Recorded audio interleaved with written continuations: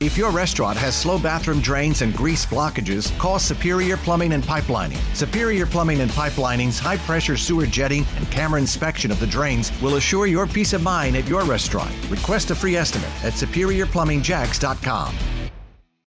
6:55, and for a second consecutive morning, we're talking guns with WOKV's Kirstin Garriss, part of our team in Washington. The focus today is on federal lawmakers and looking at public safety and the future of gun safety laws. Kirstin, this happened after yesterday afternoon. President Biden unpacked more on the executive order out west in California. So what's today all about? Yeah, so senators are taking a look at a Supreme Court decision from last summer. I know a lot of folks thought about the Roe v. Wade decision, but this was another big case from the Supreme Court, and this one overturned a New York state law in regards to concealed carry permits. So basically, the Supreme Court decision now allows everyone the right to carry firearms in public for self-defense. That has caused a lot of confusion in the lower courts. Basically, the standards that courts would use to, review and evaluate challenges to firearm restrictions are now out the window. So there is a lot of confusion, and lawmakers want to take a look at, what has happened since then and how does that impact their ability to pass safer gun laws at the federal, but even at the state level where this is really affecting people. And so as we look back at what the president had unpacked yesterday, I guess for the benefit of people who weren't here with us yesterday, what essentially is he doing from executive action standpoint? And how was the reaction overall?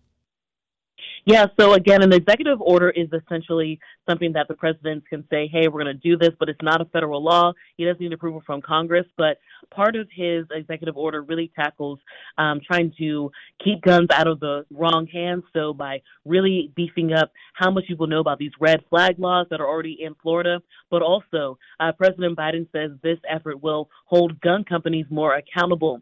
He says this will happen by calling for an independent study to look at how gun manufacturers market guns to everyday people, but especially minors, so young people who may not be prepared to really handle a gun.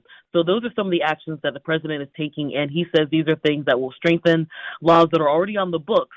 But he's still making the calls for, again, a ban on assault weapons. And as we've seen before, most Republicans are against any kind of proposals that would, in their minds, impact Second Amendment rights. So still a lot to unpack, but today's hearing should be interesting because we'll hear from former law enforcement. We'll hear from policy and legal experts. So we're going to really get the gamut of what some of these changes here in D.C. mean for people in Florida and across the country. And, of course, in Florida at the state level during the legislative session, an effort underway to lower the legal age for long guns. It'll be a story that we'll follow for you certainly through the weeks ahead in the legislative session. And today with that hearing, WOKV's Kirstin Garriss, part of our team in Washington. Kirstin, thanks.